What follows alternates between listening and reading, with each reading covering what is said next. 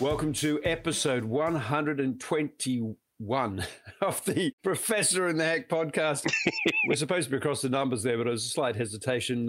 Peter Van Onselen, I hope you'll forgive me. Oh, look, I'll forgive you because it's only through your knowledge of which episode we're up to each time we do an episode that I realise what episode we're up to. So I'm not in a position to criticise. They're profoundly unimportant numbers, which episode we're on to. There are many more numbers that are coming up. But speaking of numbers, here we are. We're now in our final podcast before the election. People are going to be listening to this, presumably pretty much on their way to the polling stations. We're here on a Thursday morning. We still don't know what Labor's costings are. Yeah, it's an odd one, isn't it? I mean, the first thing to say is that it's not unusual to release costings on the Thursday before the election. It's always a scam, though, isn't it? Yeah, and that's my second point. So it's not unusual, but it is something that ruins trust, I think. And, you know, particularly when one side does it and not the other.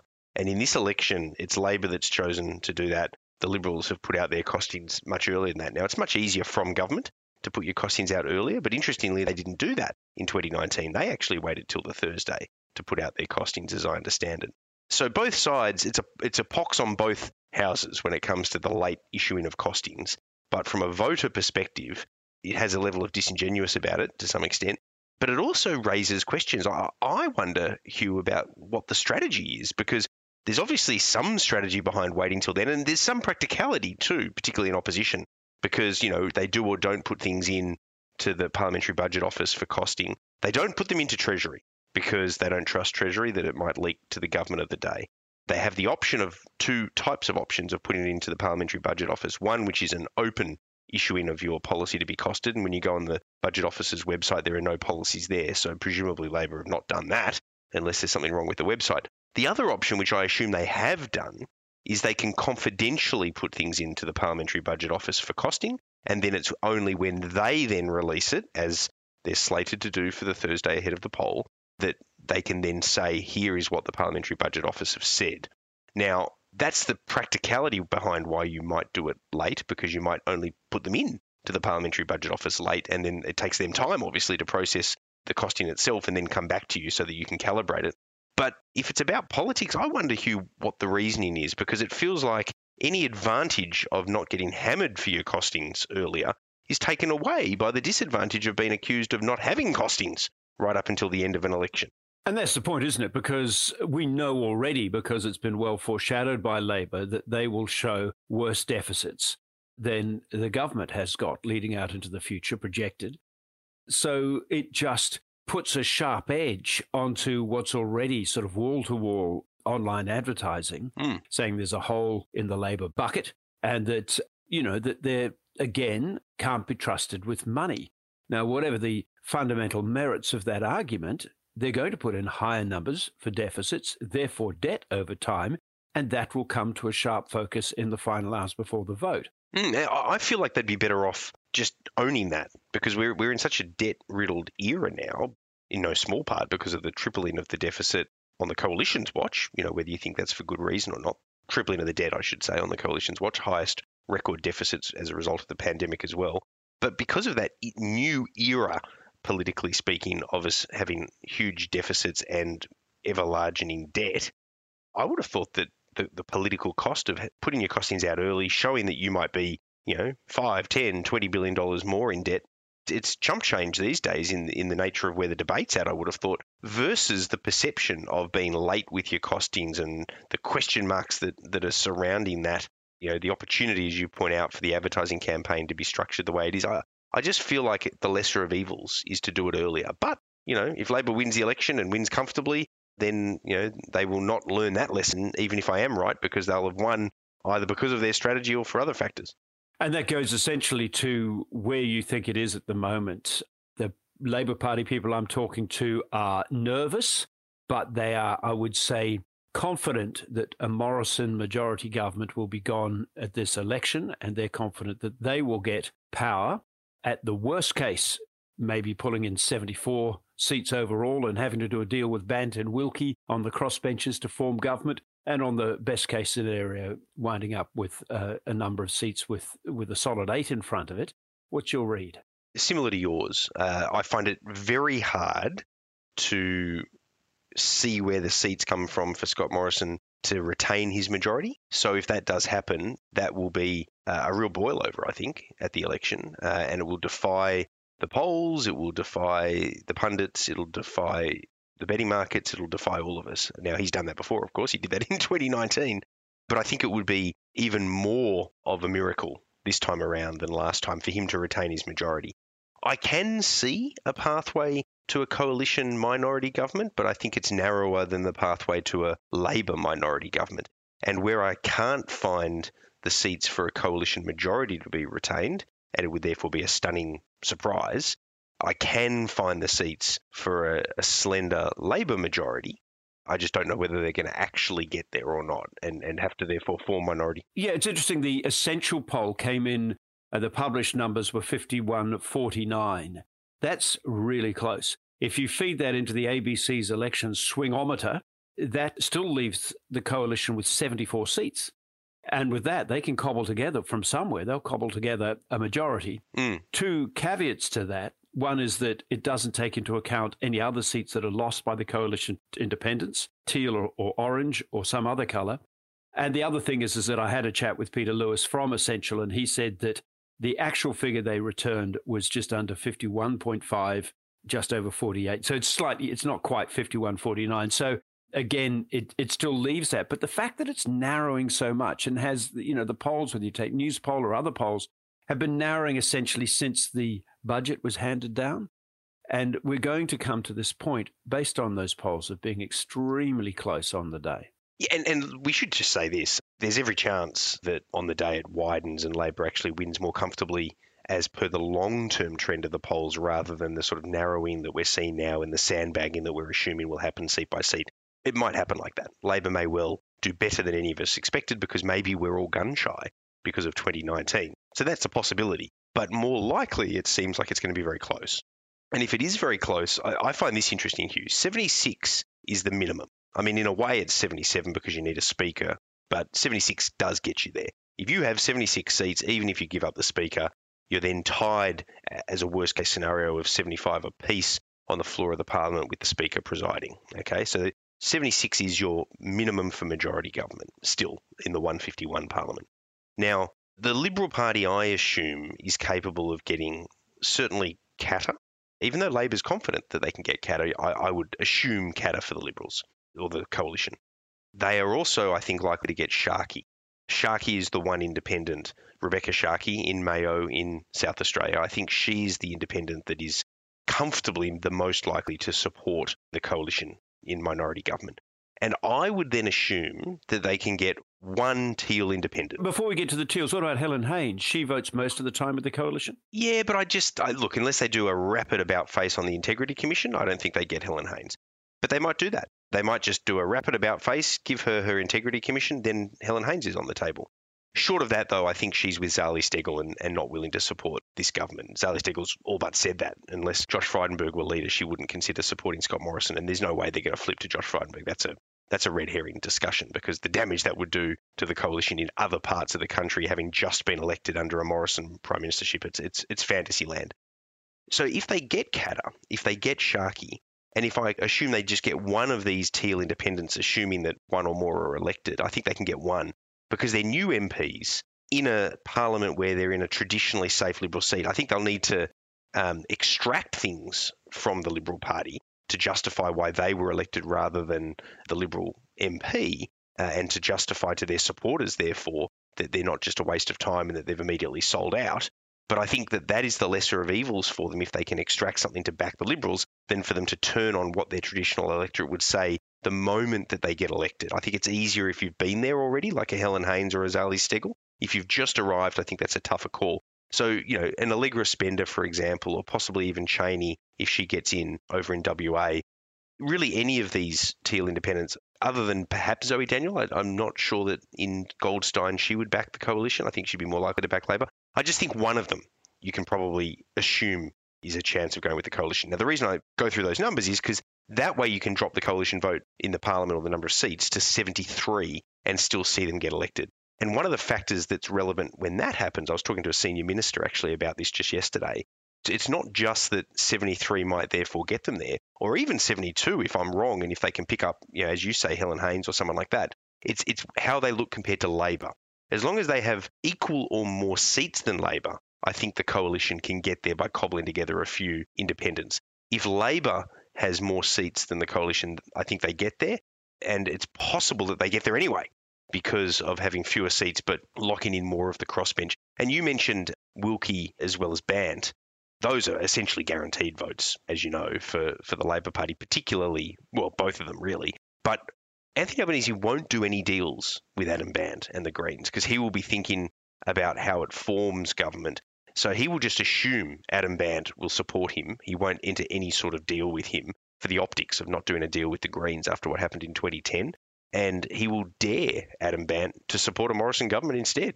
So he knows he's got the Green vote in the electorate of Melbourne. So, we could end up with a scenario where I haven't done the exact maths on which independents and crossbenchers sit there, but you could very easily have both parties in the low 70s trying to work their way to 76. Boy, that's complicated. I'm not a critic of that, by the way. I know that the major parties like to say, it'll be chaos if it's a hung parliament. I'm okay about a hung parliament. I mean, as a political scientist, I quite like it. As a commentator, I think it'll be interesting. But I also just think I think it's a misnomer from major parties that you need to have majority government to have stable government. I don't necessarily agree with that. Well, they're arguing their book, aren't they? Yeah, exactly. No, look, I want to talk about so many things. There's the Big Albo speech. There was the great image of Scott Morrison steamrolling the kid and Braddon in Tasmania. We'll get to that. But we spoke right at the beginning of the campaign that what will really count is looking at where these leaders are in the final days of the campaign.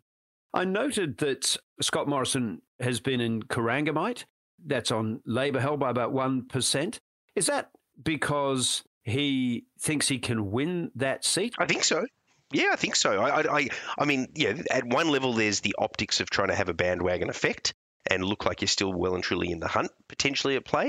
But I just don't think he'd be in Corangamite if he didn't think he was a crack and a chance at winning it. And that's the thing that makes me nervous about predicting a Labor victory, to be honest. The Prime Minister, right up until the end, has been visiting these seats that Labor holds, which I can't imagine is pure bravado. There has to be some belief structure within them that they can win these seats. Even if they end up falling short, it'll be a surprise to me, Hugh, when we're on air on the night, if they lose an electorate like Corangamite with a hefty margin, because then I would look at it and think, well, why the hell did he keep going there? They must have known that margin was wide. Well, one argument I think Labor uses to comfort itself is that there are airports close by, including Avalon Airport, so he can drop his plane in.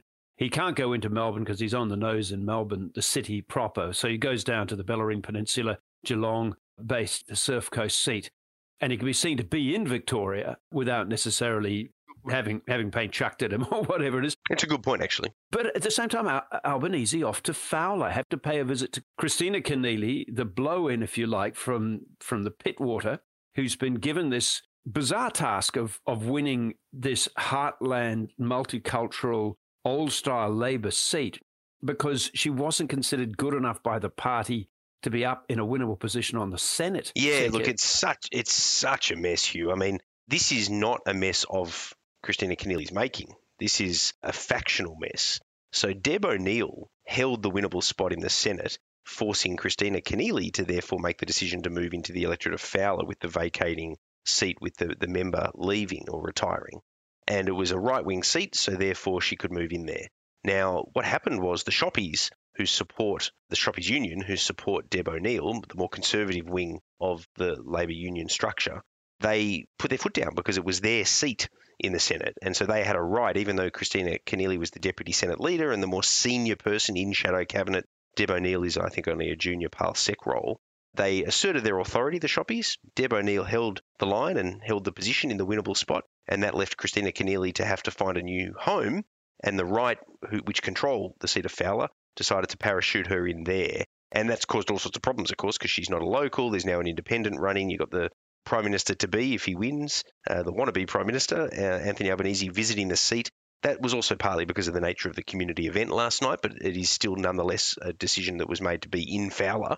Christina Keneally flew to Canberra for the National Press Club address by Anthony Albanese and presumably was on the same plane back with him into her electorate. It tells us that that it's close, there's going to be a swing against Labor. It's just whether it's big enough to unseat her. That would be diabolical for her. And it is a mess, and she is a blow-in. But, if you like, she was pushed into becoming a blow-in as a result of the factional deal done. An absolute mess. They would have been better off, frankly. As I understand it, originally, Deb O'Neill got the Senate spot through the shoppies after she lost her lower house seat. I can't remember which one it was out of Dobell and Robertson. She lost, it must have been Robertson, because that's now held by the Liberals. The original deal, as I understand it, was that she was going to sit in the Senate until the time came to recontest that seat, because that was where she could really add some oomph as a former local member with the name recognition and go back to holding the marginal. Now, again, this is not a criticism of her, because I don't know the exact dealings behind the scenes, but, for whatever reason, the faction, probably with her urging, decided to put its foot down. And why not, if you're her? Much better to have an unlosable spot on the Senate ticket than try to have a crack at winning back a tough marginal seat on the Central Coast. Sorry to interrupt you, but it does go. Much has been said about Scott Morrison's captain's picks. Catherine Deves, even the fact that there was the support for Craig Kelly back in the day, and you could take any number you like. But at least a captain's pick, who the captain is. Yeah. This sort of Senate ticket pick, which has resulted in this potential disaster for Labor and certainly distracting Albanese just minutes before the election vote. It's not a captain's pick. It is the classic faceless men's pick. Yeah. I don't know if people are sufficiently into it to read or care about such things. But I've got to say, it does seem as if, there are aspects of the Labor Party factional processes which do make you smack your palm to your face. It's the same as the choices for the front bench, right? The factions decide. The factions get allocations of front bench positions, the left and the right, and then the factions meet, decide who among them are going to be shadow ministers or ministers. It's the same in government. And then the Prime Minister gets given the list. And they can tend to exert a little bit of authority at different points in time to maybe get a captain's pick or two in defiance of the factional structure. And then the rest works itself around it like an amoeba. But for the most part, they just get told, this is your team, and it is now your job to allocate portfolios. And so the Prime Minister or the opposition leader gets to then allocate the portfolios, but amongst a team that has been selected for him or her by factional elders. And it gets more complicated than that, Hugh, because it's not just the right and the left. It's then state by state, and it's just, it's crazy. Yes, and male and female and stuff. And they don't always get to elect the portfolios. Bob Hawke famously wanted as first treasurer Ralph Willis. Yeah. The factions got together and said, no, you can have Paul Keating instead, and the rest is history.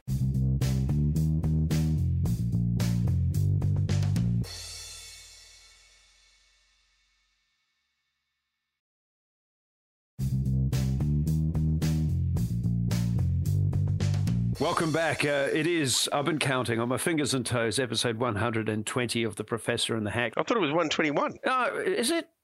It is 121. The fix is in. Oh, my God. I'm nicknaming you Week 1 Albo. Oh, dear me. It is episode. Well, they don't call me the Hack, Hugh Riminton, for nothing. And there I am hacking away. I think it's the one time I knew the episode. Only because you told me at the start of it. Can I just tell you that then qualifies as a gaffe? But Albanese, who started this election campaign with a gaffe, on your view, covered himself in glory at the National Press Club speech. What was it that impressed you so much about it? Yeah, well, I described it in my story that night as the best performance I'd seen in 15 years of covering politics at the National Press Club. That's how impressed I was. And the only caveat I guess I should probably put on that is that there's the difference between the ones you watch in the room versus the ones you watch on TV. Maybe being there had an impact. If people who watched it at home and are listening to us now have a very different view, maybe that's a factor. But in the room, Hugh, what impressed me about it was his oratory was very good. I liked the issues that he delved into. I liked the emotion at times, not overcooked, but at times when he was talking about the kind of Prime Minister he wants to be and the issues he wants to lead on. And he didn't just serve up, if you like, the sort of meat and three veggies that he needs to serve up to get the Prime Ministership, but he did also do a little bit of that, which is important strategically, but he then also delved into things like the voice to Parliament and was quite emotional at times about the things that really are passionate to him. He talked about his background in a way that was better than he's done before. It sounded a little stage managed at times in the past, This time it sounded genuine, which I know it is, but delivered in a really good way. And then the last part that I liked about it, he had some good lines, including with humour, attacking Scott Morrison. So he didn't just sound like he was carping. He also took the mickey out of him in a way that made you stop and think.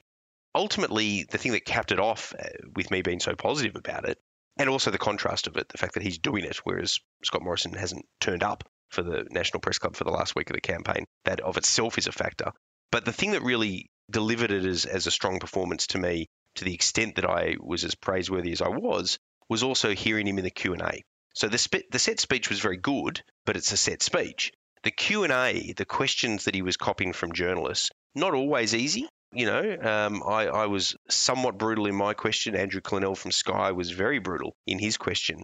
He threw it back at us in a way that was answering the question effectively, as opposed to just throwing it back in your face aggressively, which might not, satisfy everyone.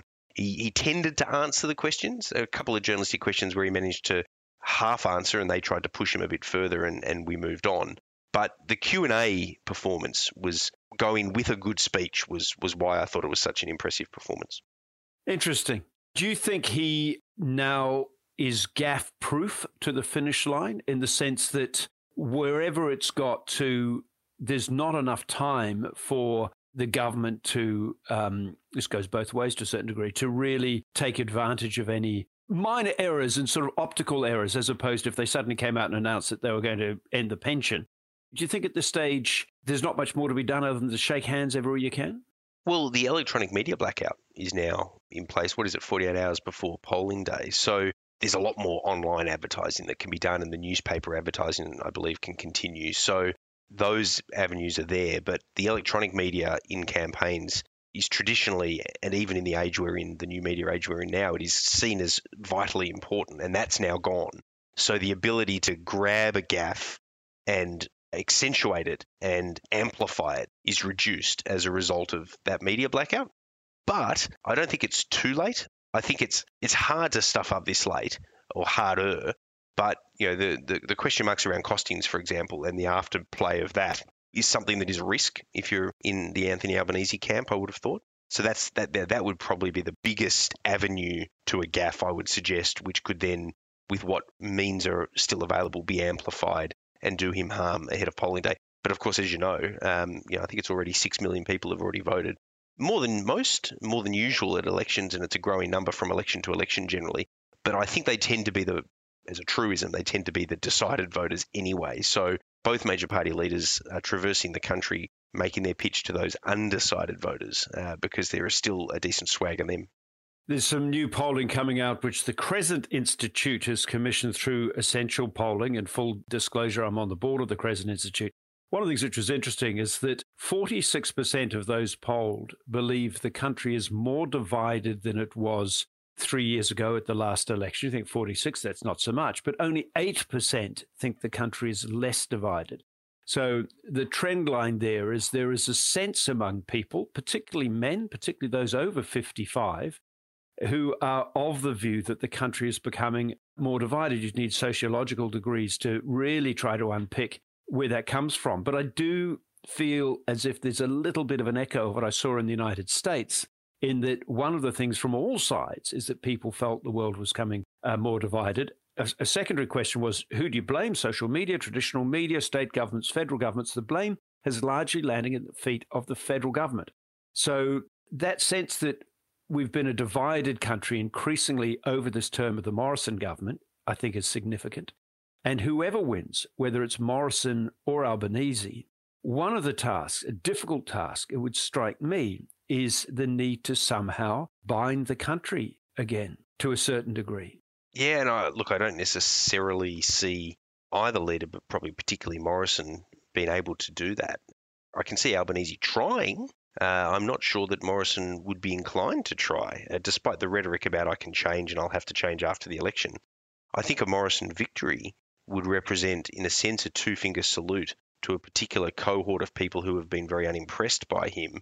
And I think that it would accentuate the divisions rather than help heal.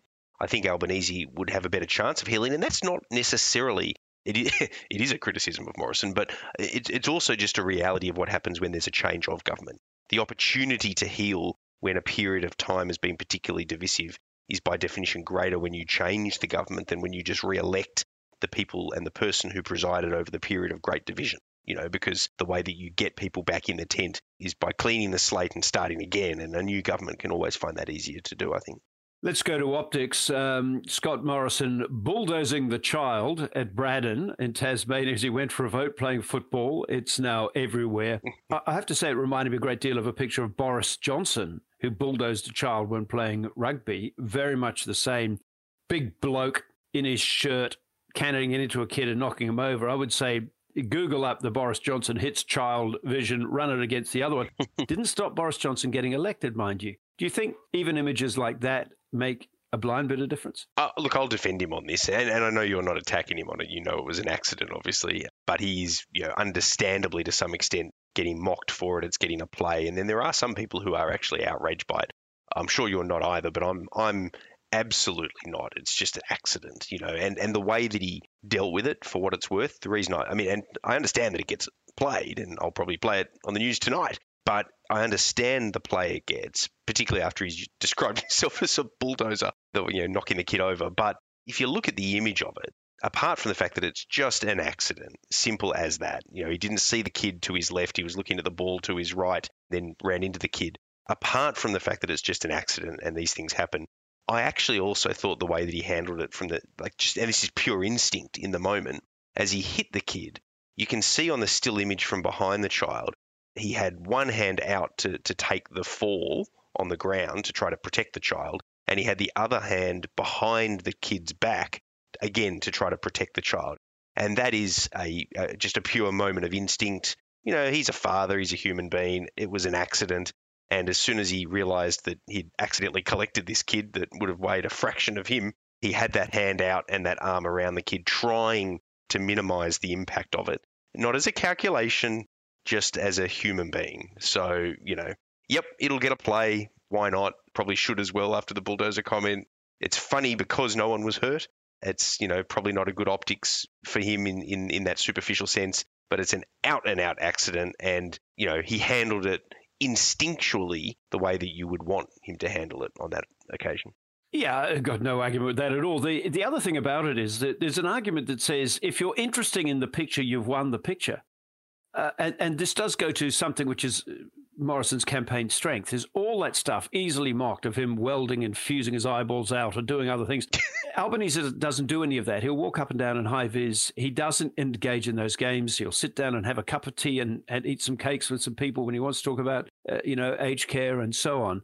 He doesn't go for the picture opportunity. That protects him from a whole bunch of unscripted moments like that, but it also deprives him of the opportunity for unscripted moments. And I think overall, as a net benefit process, that has worked very well over his time, whether he wins or loses on Saturday, for Morrison to throw himself into those things. I understand there's a cohort of people for whom this play acting of the alpha male, essentially the conservative who's in blue-collar jobs, seems dishonest and also could alienate women voters who don't see anything to identify with in that particular landscape that they see in front of him.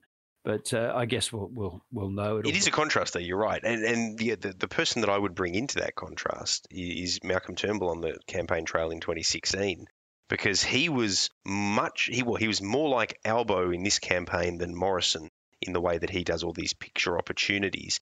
But where Albanese is better than Turnbull, I think even though Albanese is much more limited and doesn't do all the sort of silly stuff that Morrison gets in on, he comes across very genuine when listening to people and when having those coffee catch-ups or the cake or the sort of interactions with the baby when he's talking childcare with the mother or something like that. He has a real aura of genuineness about him, whereas Malcolm Turnbull was very stiff and, sort of presidential in a way, which, is sort of authoritative in a way, but distant as a consequence.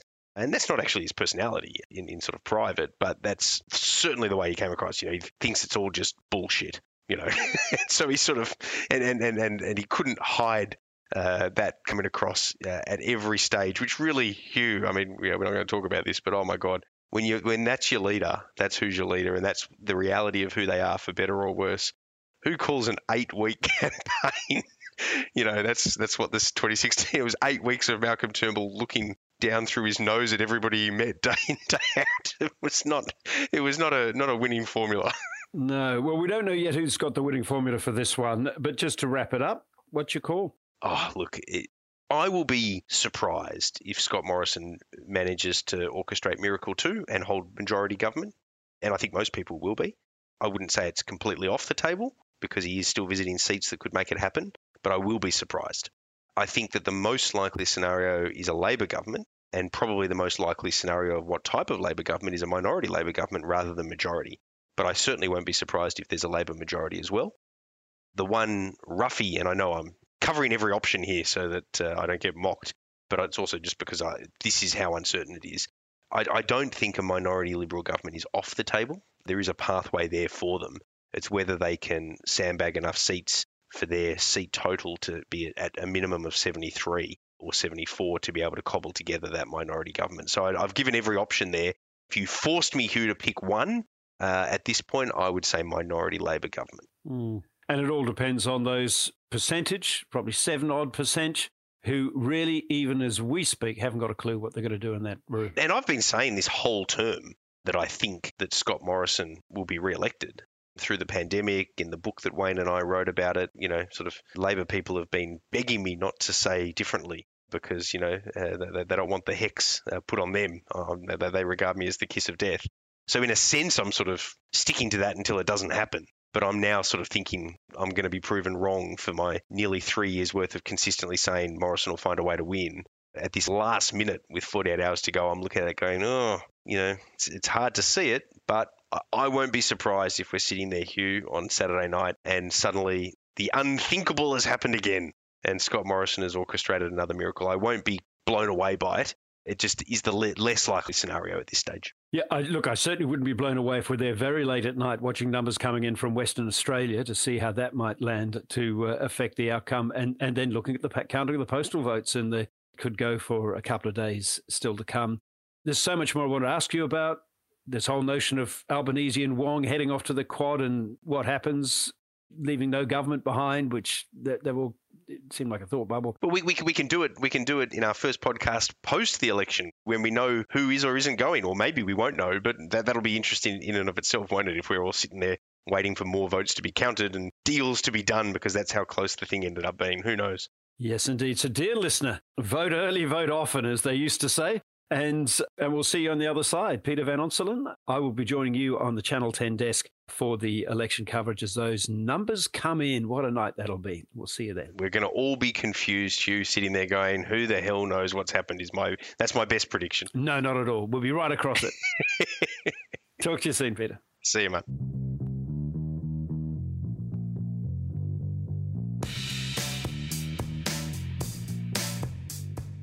You have been listening to The Professor and the Hack, a Network 10 podcast. To make sure you don't miss any episodes, subscribe in your favourite podcast app. Thanks for listening.